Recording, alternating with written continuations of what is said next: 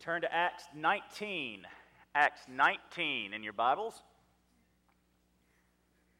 I assume it's your Bibles because I don't know where else you would turn to Acts 19 in. My preaching professor, this is not in my notes, it's just as you turn. My preaching professor hated those sorts of phrases, the not nonsensical, but unnecessary phrases like, if you have your Bibles, turn to. Well, if you don't have your Bibles, you're not going to turn to, so leave out the if you have your Bibles part. It was those sorts of things. He hammered us if we said anything like that in our preaching classes. So if you have your Bibles, turn to Acts 19. 19, 1 through 7. Now, I had this great, at least in my head, illustration of technological problems to open up the message with this morning. And then, if we didn't have technological problems when we got to church this morning. There is no Facebook Live going out this morning because all of our internet is kaputski. If you usually get on Wi-Fi to pull up your Bible and that kind of thing, you cannot this morning. You've got to use your own service to get to that because our internet is not working. But I'll go ahead with my illustration because it worked better, at least in the way I planned it. We, at our home a few days ago, or at least while I was working on my computer at the house, I lost internet on my laptop. It just didn't have it. Little thing down there said no internet connection. So I go through the normal things, right? First, I restarted my computer. That usually does it. It's usually the computer's fault. My laptop's 5 or 6 years old, so it regularly also goes kaputski. That didn't work. So I backed up and I went and I unplugged the router for 10 seconds like you're supposed to. And stood back there as it unplugged, counted to 10, but I counted slowly just to make sure that I got 10 full seconds. Plugged it back in, went into the kitchen where the computer was, and still didn't work. So I go into the bedroom or the office where our desktop is, and I'm going to get online to get the number for Suddenlink, thinking maybe it's our wireless router that's messed up, and the desktop is hardwired into. But as I sit down to get on the computer, I remember, oh, wait, I've had to call them so much that their number's in my phone. I've got it saved, tech support. So all I have to do, that's why I'm sitting there, and I start calling them, and I hold the phone. I'm sitting in the chair, and I'm waiting for them, and I start messing with the computer just to see if I can figure anything out, and I notice the screen's not on, and then I notice that Etta's printer isn't on, and then I notice that there are no flashing lights, so I go to the bathroom that shares a wall with our office, and I push the little reset button on the GFCI outlet that's in that bathroom, and it trips it, and everything works. Well, once the power was restored, everything worked the way it was supposed to. The problem wasn't with the internet, it wasn't with my computer, it was with the source of power. There was no electricity for whatever reason. I don't know why that outlet tripped. Usually it's because they get water in it or something, but there's nothing plugged into it. But it tripped. I did not have power going to the components that made life work. The Holy Spirit is the church's power source. It's our power source for justification, sanctification, evangelism, discipleship. And if we are not plugged into that power source, the various components that we are doing to try to make church work, make our spiritual lives work, make our regular lives, because there's no difference between our spiritual life and our regular life as believers. It's all spiritual life. If we're not plugged into the source, all those components won't work. And that's what we see here in Acts chapter 19, verses 1 through 7, where Paul comes across these guys that had never heard of the Holy Spirit. Read with me those verses. Acts 19, 1 through 7. While Apollos was in Corinth, Paul traveled through the interior regions and came to Ephesus. He found some disciples and asked them, "Did you receive the Holy Spirit when you believed?" "No," they told him. "We haven't even heard there is a Holy Spirit." "Into what then were you baptized?" he asked them. "Into John's baptism," they replied. Paul said, John baptized with Paul said John baptized with a baptism of repentance, telling the people that they should believe in the one who would come after him, that is, in Jesus. When they heard this, they were baptized into the name of the Lord Jesus. And when Paul had laid his hands on them, the Holy Spirit came on them, and they began to speak in other tongues and to prophesy. Now there were about 12 men in all.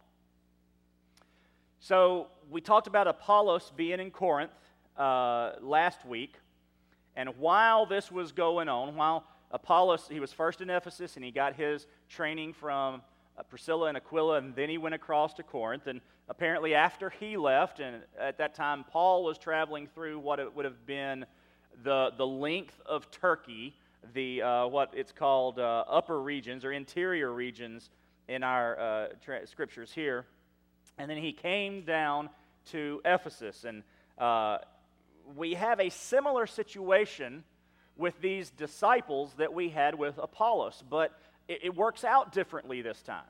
It doesn't, the same sequence of events doesn't occur, and we're going to see that as we work through it. We have 3 points this morning, and y'all are thinking, wow, only 3 points. Yeah, I know. Usually it's like 12 with me, but this morning it's really just 3, and it's all about spirit empowerment. It's spirit empowerment, and and how it leads to true conversion, spirit empowerment in Paul, and spirit empowerment in you. First, spirit empowerment. When it comes to true conversion, we see it in verses 1 through 5. Like I say, he was traveling, he came to Ephesus, and he found some disciples, it says, and asked them, did you receive the Holy Spirit when you believed? Paul was asking there's a great word here that I can't come up with. He was asking a probing question. He was trying to find out some things. I don't know what Paul saw when he met these disciples. There's a lot of detail left out of here. How did he come across them? Were they in the synagogue? Were they just standing on the street corner preaching? Were they a part of a house church that had formed somewhere? What was going on? How did he find these guys? But they were disciples of some sort. They were followers of someone. They were students of somebody. But he doesn't even say, Luke doesn't even say who or what they were disciples or followers of students or students of. And he says, did you receive the Holy Spirit? It's almost like he's skeptical here. And going to him and saying, all right, guys, you're disciples, yeah, but tell me about your conversion experience. It's a great question to open up a gospel presentation with. If you're talking about spiritual things, and this is one of the things we learn about in our 3 Circles training, but really in any evangelism training, if you begin a discussion about spiritual things, and it might be just some random stuff, it might be you begin with talking about how you pray for people, who knows how it begins, and then they say, oh yeah, I believe that, and I pray, and I do, and a good beginning question is to say, really, well, tell me about when you came to know Jesus. Tell me about your conversion experience. Paul says, did you receive the Holy Spirit? It's a very contextualized question because generally when the Holy Spirit came, as Luke records it, in the beginning of the church, it came with some signs. It was the Holy Spirit was proving himself to those around them. Specifically when he came first to the disciples, he proved himself. We'll talk about this a little bit more. When he came to Cornelius' family, he proved himself through some signs because, wait a minute, this is a Gentile receiving the Holy Spirit? Whoa, it was impressive stuff. So the Holy Spirit, he did these things in order to show that he had shown up. And notice, since I'm stumbling over this, notice I'm using he for the Holy Spirit instead of it. The Holy Spirit's not a force, not a power, we talk about plugging into the power of the Holy Spirit, but it's not an it. It is a him. The first song we sang this morning, originally the song title and the lyrics are "Send It On Down." That's bad theology. Send him on down is much, much better and more accurate. So Paul asks this probing question because Paul knows the Holy Spirit is evidence of your salvation. Knowing that you have received the Holy Spirit, and whether there were outward signs of a Holy Spirit indwelling you or not, the Holy Spirit, let me say it a different way. Whether there are ecstatic gifts that accompany the indwelling of the Holy Spirit or not, there are still evidences of Holy Spirit indwelling. The fruit of the Spirit. I mean, we're told over and over in the New Testament that we will know believers, we will know them by their fruits, we will produce fruit if we are following the Holy Spirit. He will lead us to do these things, and we see what the fruit of the Spirit is. And Paul apparently did not see something in their lives. So he says, have you received the Holy Spirit? And they said, we don't even know what the Holy Spirit is. Now let's take just a second here and talk about that empowerment is separate from indwelling. Paul is asking an indwelling question. Do you have the Holy Spirit? Is the Holy Spirit living in you? He's not asking, has the Holy Spirit, have you done things through the power of the Holy Spirit that you can't explain? He's not asking for that filling. He's not asking for that empowerment. He's talking about an indwelling that we receive, as I said at the beginning of the service, that we receive the moment we believe. The moment we are saved, we are indwelt with the Holy Spirit. That is different from empowering. We will see that here in just a minute. Paul, to use a different analogy, or to use an analogy, Paul walks into these disciples, the home of these disciples. And he's looking at this brand new house that's been built, and he sees all the finest appliances. The refrigerator has a screen and the internet on it.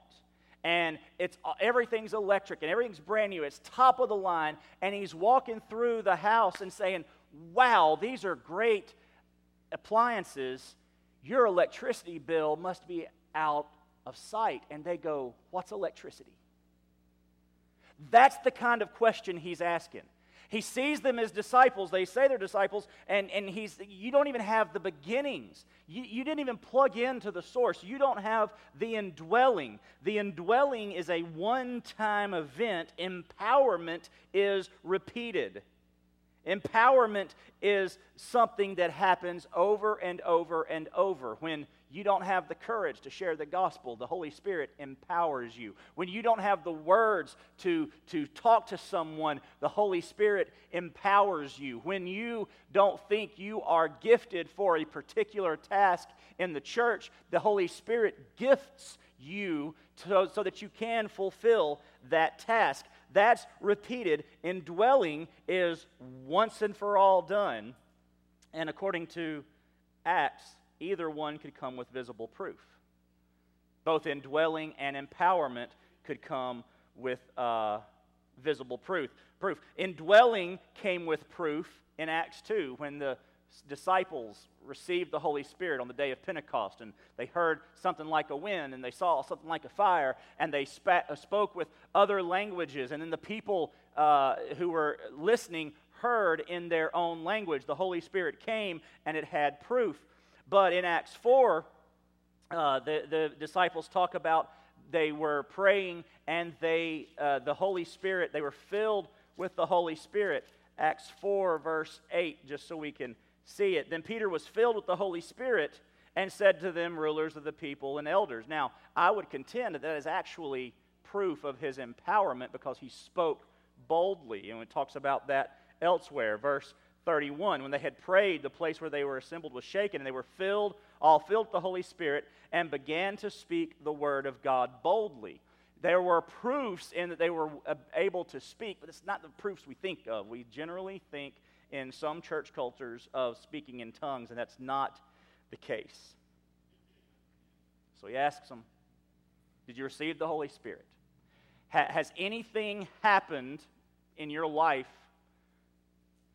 that you can't say that was not me, that was God working in me? You got the appliances. Do you have the electricity? And they said, we don't even know what electricity is. So Apollos, if you remember last week, we said Apollos was post-resurrection, but pre-Pentecost. He was in the middle. He knew of Jesus. He knew of his resurrection. He believed that he was the Messiah. He trusted him, but he was not aware of what the Holy Spirit did and how he had come and now indwelt believers, even though the text implies Apollos was actually indwelt with the Holy Spirit. These disciples, it appears, are pre-crucifixion. They are John the Baptist's disciples. They've heard the message of repentance, and they repented, and they were baptized by John the Baptist, same way Jesus was. We presume the same way the disciples were, the Matthew, Mark, Luke, not Luke. They were 12 disciples. Jesus called to help them. Anyway, you know the ones I'm talking about. Those 12 disciples were baptized by John the Baptist, and here Paul tells them, you didn't have that? What were you baptized in? Verse 3, John's baptism, they said. Well, John's baptism was good, but John's baptism wasn't enough. The message you heard from John the Baptist was good, but it wasn't enough. Yes, repent, certainly, absolutely, but repentance is not salvation. Repentance does not guarantee anything. You can sling tears all day long over repentance of your sin, but never trust Jesus Christ for your salvation. Repentance tends to be, I got caught. Not always, but sometimes. You can repent and repent and repent and repent and repent and repent and repent and never be saved until you repent and believe. It's one of our three circles. From brokenness to the gospel, repent and believe the gospel. Repentance is important, but it's only half of the equation. So he explains to them, he says, that's what John baptized with, but that he was telling them they should believe in the one who would come after him, that is, in Jesus. And again, we assume, very abbreviated conversation here, he explained to them what he meant by believing in Jesus, and they believed. Verse 5, when they heard this, they were baptized in the name of the Lord Jesus. This is the only rebaptism in Acts. This is the only time someone had been baptized before and then was rebaptized. The disciples, to our knowledge, as recorded, were never baptized after their baptism by John the Baptist. Apollos, just the passage before, was not rebaptized. He was baptized into the baptism of John, but in his case, he was a believer. He had no visible gifts, or showed no visible gifts like tongues or that sort of thing when he was instructed about the Holy Spirit by Priscilla and Aquila. There's no pattern here. There's no, the Holy Spirit always does it this way. You know the one way the Holy Spirit always does it? His way. That's all. It's always something different. So as I said, repentance isn't enough for salvation, but belief with a Holy Spirit filling is what is necessary. Paul looked at him and said, looked at them and said, yes, I see repentance. Yes, I see something, but I don't see a Holy Spirit. I don't see a belief in Jesus Christ. Well, that was awful judgy of Paul, wasn't it? Well, Paul makes clear in his letters we are to judge other believers and judge their actions and judge their fruit. You can't judge me. If you're not a believer, you are correct. Paul says, what do I have to do with judging the world? My job's to judge other believers. And we are supposed to do that. And that's what Paul was doing. He was hearing their testimony. Yes, we're disciples. Yes, we believe. Believe in what? And he starts probing, and he finds they did not have the belief with a Holy Spirit filling. So what does that mean? Well, that means that the trappings of membership are a damning substitute for true salvation. The disciples had a lot of the clothing of church membership, but they were going to hell. Their belief their partial acceptance was just as damning as any non-acceptance by any pagan anywhere around the world. But they repented. They didn't believe. They were baptized. It was just a thing. They just got dunked. They just got clean for a little while, physically. But there was nothing spiritually going on. What were you baptized into? How were you baptized? Where is the Holy Spirit empowerment in your life? We don't have it.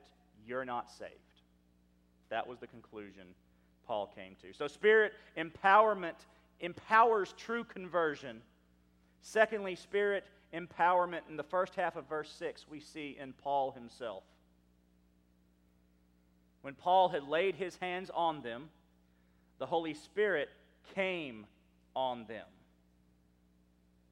Paul tells us, if you come to Bible study on Wednesday nights, the mixed adult Bible study, we have ladies, we have a men's, and we have the mixed adult Bible study on Wednesday nights. If you come to it, we are working through Ephesians, and we've read recently how Paul tells us in Ephesians how he was empowered to share the gospel. It was his administration. It was his job to share the gospel. It was the Spirit empowerment to do so.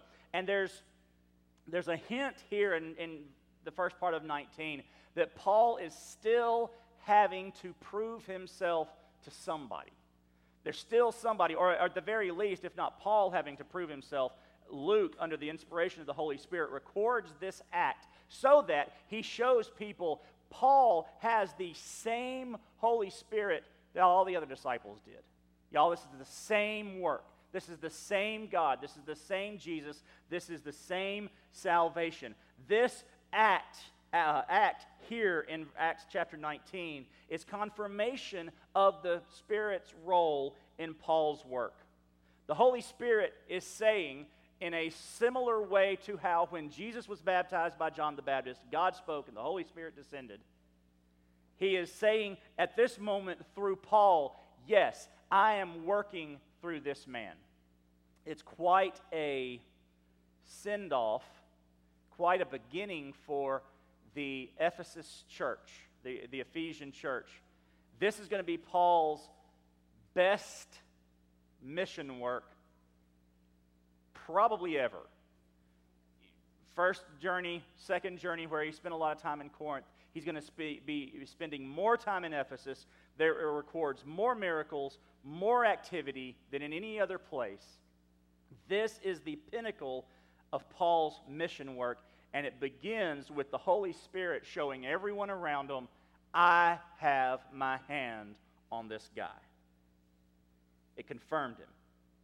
But it didn't just confirm the Spirit's role in Paul's work. It connects him to others previously recorded in Acts by Luke. In chapter 6, verse 6, the apostles lay hands and the Holy Spirit comes on people. In chapter 8, verse 17, Peter and John lay hands on people and the Holy Spirit comes. When Peter preaches to Cornelius, the Holy Spirit comes without the laying of hands on the whole family, but you can see the power through Peter's preaching. And then Ananias in chapter 9, verse 17, when he prays for Paul and the scales come off of his eyes and the Holy Spirit comes into him. This connects Paul to all of these guys. Luke's saying, you believe the apostles had the Holy Spirit, right? And they had the power. And you believe Peter and John had the power of the Holy Spirit. And even you believe the story, the message of how Paul can be saved and how Ananias put his hands on him and the Holy Spirit came through him. Well, look, the same Holy Spirit through Paul. And we can sometimes think,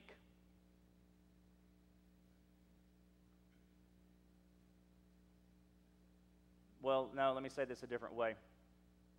Empowerment is not connected to belief or baptism.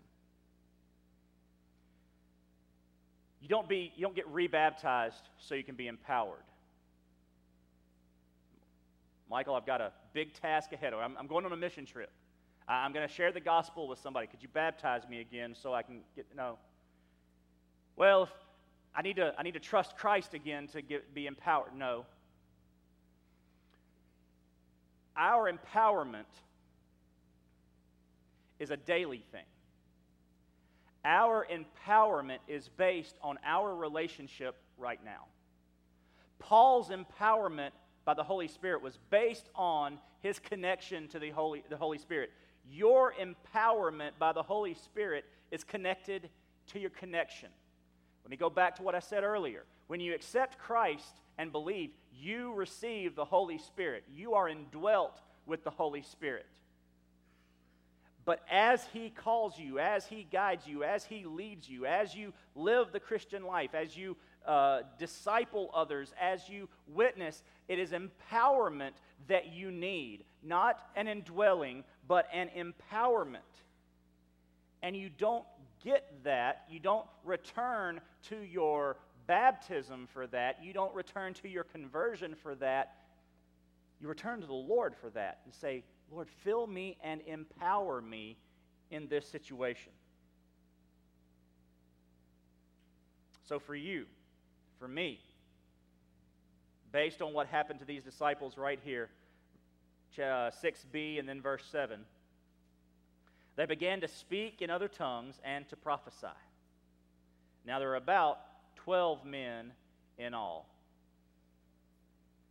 So what does a spirit empowerment look like? We see it over and over and over through the New Testament. We see what the most visible gifts given, and we tend to, if we are more Pentecostal or charismatic in persuasion, we tend to focus on tongues, and if we are more Baptist in persuasion, we tend to make sure we don't focus on tongues. But what we see throughout the New Testament is languages and prophecy. We see tongues, but as I read about the apostles in chapter 4, the Holy Spirit's filling showed up in what? Boldness. In telling people, sharing the word. No languages, no tongues, maybe not even prophecy in the way we would think of prophecy. And here we're not talking about forth-telling, telling the future. We are talking about speaking up, thus says the Lord, speaking for God. That's the prophecy we're talking about. So in a sense, there are those that have that, but not everybody has that gift. But these guys get these two gifts. This event, this action right here, these 12 guys getting tongues and prophecy, is really a conglomeration of multiple events that have happened throughout the book of Acts. It's a coming together. It's more of that confirmation of, and Paul had plenty of opportunity to be prideful. He says that in some of his letters. It's a coming together of all the various works of the Holy Spirit throughout the Acts, leading up throughout the book of Acts, leading up to chapter 19, and suddenly kind of this mini explosion among these 12 guys of kind of everything that's happened so far. Michael, what are you talking about? Well, in Acts 2, we had Pentecost, the receiving of the Spirit, and there was visible proof of the receiving of the Spirit, but notice there was no baptism, no water baptism. In Acts 8, the Ethiopian eunuch, there's no mention of the Spirit, there's no visible proof of the coming of the Spirit, yet the Ethiopian eunuch was baptized. Acts 9, Paul received the Spirit before he was baptized. When Ananias laid his hands on him and the scales fell off his eyes and he said, receive the Holy Spirit. He receives the Spirit. After that, he was baptized in water. And then there were no visible gifts recorded. No tongues, no prophecy. Doesn't even say anything about boldness, though Paul, he got the boldness, didn't he? Acts chapter 9, Acts chapter 10, Cornelius' family receives the Holy Spirit. Peter's preaching. And while he's preaching, the Holy Spirit comes on them, and they show visible gifts, but they hadn't been baptized yet. Everybody realizes, well, they got the Holy Spirit, so we're going to baptize them. And the gifts were necessary proof in these Gentiles' conversion. So we see here in these 12 disciples a mixing of all those different parts. We see the prophecy, the boldness, the tongues, the baptism, the coming of the Spirit, the laying on the hands. It's everything right here in this one little grouping of what the Holy Spirit has been doing all along. More confirmation of Paul, more, I think, confirmation to Paul. Paul, your work in Ephesus, go back and read his letters, his letter to Ephesus, and go back and read some of his other letters where he talks about while he was in Ephesus. It wasn't all sunshine and rainbows and unicorns in Ephesus.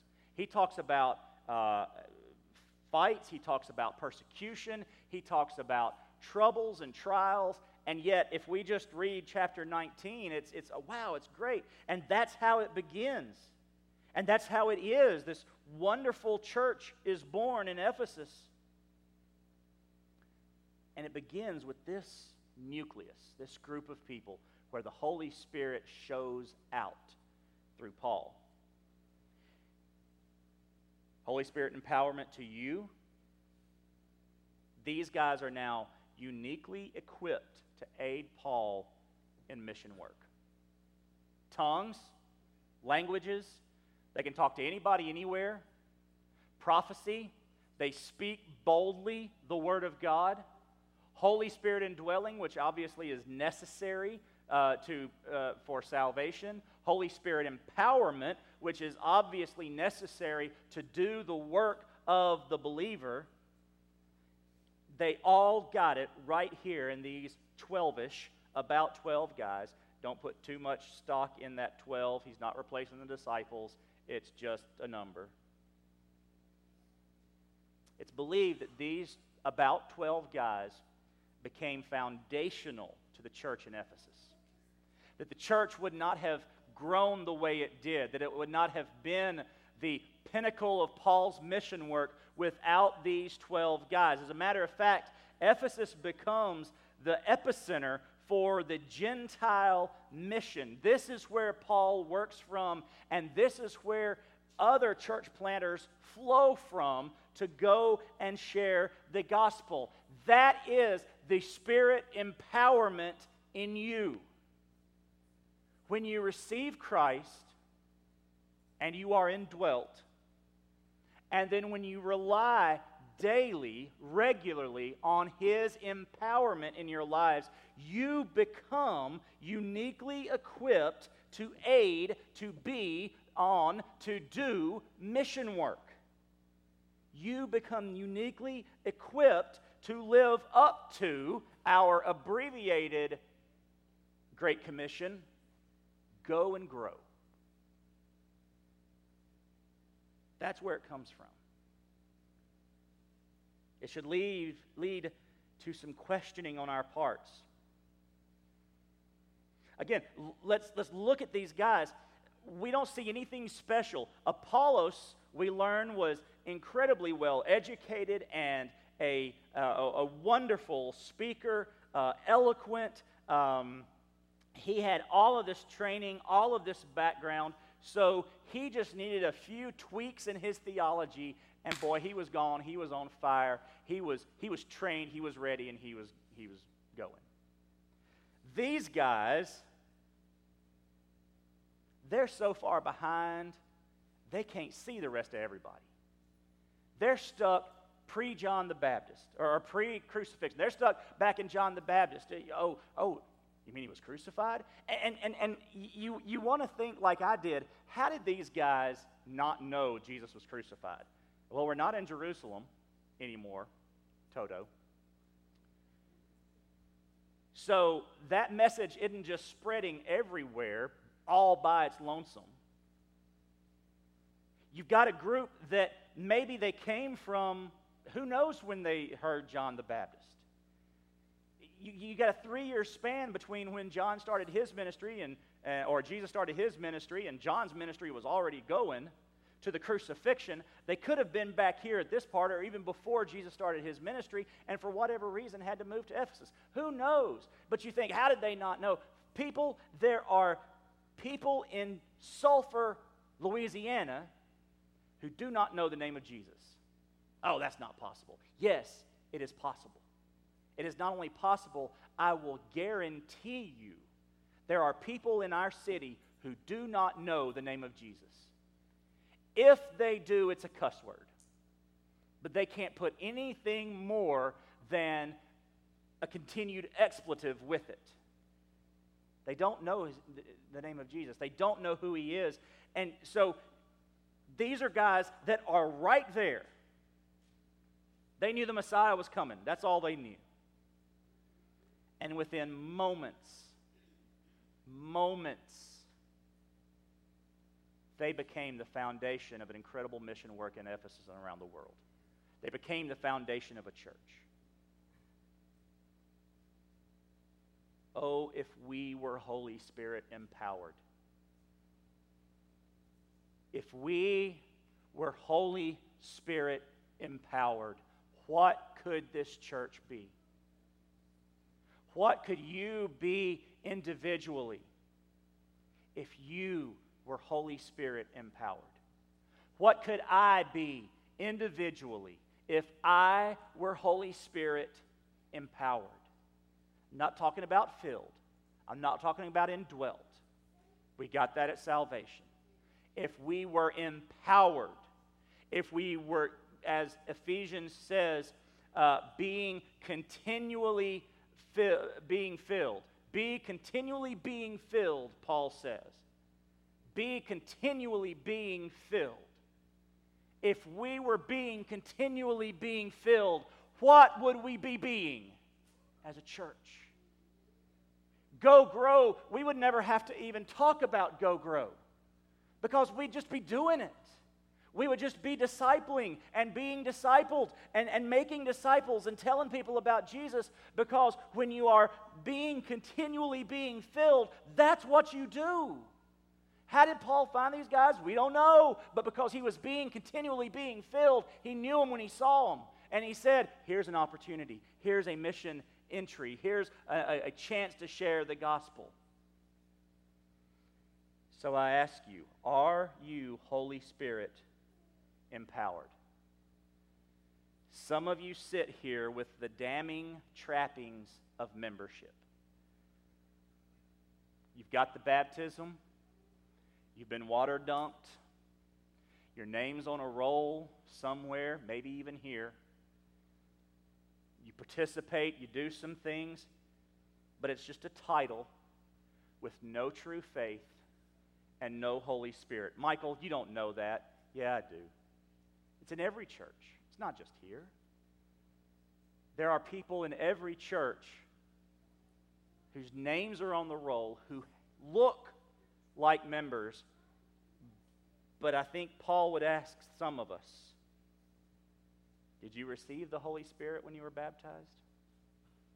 Has he indwelt you?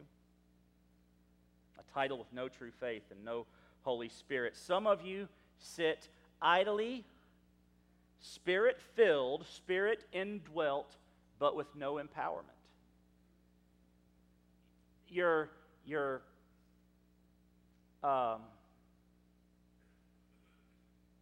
Albert Pujols. I don't care that much about baseball. Occasionally I have favorite players for a little while. Albert Pujols is one of them. Strong Christian man. Strong man. Crushes baseballs. Some of you are Albert Pujols sitting on the bench. Not because you've been put there, but because you're not empowered. You got the muscles, you got the appliances, but you're not plugged into the power. Oh, maybe you've got the appliances and you've got the power. Let's change the analogy a little bit. Electricity's coming to the house, but you ain't plugging nothing into it. I don't know why my refrigerator doesn't work. Plug it in. That's your life. You're indwelt, you're Spirit-filled, and you sit idly by, daring the Holy Spirit to use you, quenching the Holy Spirit by your actions. And then some of you sit here charged, anticipating when God will use you to go grow the kingdom. God, I want to be used more. That was great. Use me more. Oh, that we would all be there. Y'all, I cannot emphasize enough, if that were all of us, if that were me, charged, anticipating when God would use me, what could this church do in our community? If we were all Holy Spirit empowered. You have the opportunity to change that. While the Holy Spirit can be quenched by you, can be discouraged by you, He ever waits to empower you, to do a work in you so that you can do the work in our Father's kingdom. Will you let Him do that? Will you say, I want to be empowered? Let's go back to the beginning, though. True conversion. You even have to be Spirit empowered to choose Christ. Nobody comes to Jesus unless the Spirit draw them. So this morning, we won't do it on our own. We won't come to Jesus because He's attractive, because, I just want to be persecuted by the world. That's what I'm looking for. No, we don't come to that. We come to Him because the Holy Spirit draws us and the brokenness of the world we live in. Sadly, sometimes we have to get to that point before we'll turn to Him. When all else fails, pray. Professor at Southwestern was asked to come speak at a conference called When All Else Fails, Pray. He said, on one condition, you change the title to Pray Before All Else Fails. This morning, pray before all else fails. Trust Christ before all else fails. Respond to the brokenness of this world by turning to the Savior that can fix the brokenness. You see, God's design for us, God's plan for us is perfection. It was perfection. It was what He planned in Genesis, and He has this plan for us. And we sin and we break that plan. We break His design. We ruin it. We mess it up. We quench the Spirit. And He then, or we rather, then live in this life of brokenness. Oh, if we could just fix these things. Oh, everything's bad. Oh, everything, and it is. And we know what that brokenness looks like, and we live in this brokenness, and we have every desire to fix it, and we can't. Because there's no Holy Spirit empowerment. The only one that can fix it is God. And there's nothing in us. We are empty. We are without Him in this brokenness. So every plan and opportunity just makes it worse. And God knew that, and so in His design was a plan to save us through the gospel, through His Son, Jesus, who died on the cross for our sins, was buried, and rose again on the third day for our sins. According to the Scriptures, that is the Jesus we serve. That's the Jesus that we talk about. It's the Jesus that promised the Holy Spirit to begin with. Jesus who lived a perfect life and says, repent, but don't stop there. Believe. Repent and believe. Repent of your sins, turn from those, and believe in Jesus Christ. Believe in me, He says. Trust me, follow me. And when you truly believe, you receive the Holy Spirit. You are indwelt with the Holy Spirit, and then that Holy Spirit empowers you to recover and pursue God's design. Part of that recovering and pursuing is to tell other people to go and grow. That's the work of the Holy Spirit in your life. That's the evidence that Paul didn't see when he talked to these 12 disciples. So what's your decision this morning? What do you need to do? Do you need to accept Christ? The Holy Spirit's drawing you. I believe this morning the Holy Spirit's drawing you. And some of you may be sitting there thinking, I can't. I've been a church member for years. What are they going to think? Well, the Spirit-empowered people in this room are going to think, hallelujah. Thank you, Jesus, for saving people even though they think they're already saved. Hallelujah, that you, Holy Spirit, work in lives and hearts that have been hardened, been inoculated against your gospel because of so much time spent going through motions. And who cares what the rest of everybody else thinks? And maybe This is the first time you've heard the gospel message and you need to respond to it. Maybe you're a believer who needs to hear the Holy Spirit whisper to you, "Let me in." And then you need to let him in. Pray with me. Father, thank you for this time to come before you, to let your Holy Spirit work on our hearts and our lives, to empower us, to go, to grow, to be saved. And Lord, in these next few minutes, you work on hearts and lives here. We pray this in Jesus' name. Amen. So in this time of response, will you listen to the Holy Spirit? Whatever he has you to do next, do it. Don't fight. Don't quench. He may not call you again. He may not offer salvation again. He may not offer another opportunity to serve him, to go, to grow again. Don't tell him no. Let's stand. Let's sing. And as the Holy Spirit works on your heart, you do business with God this morning.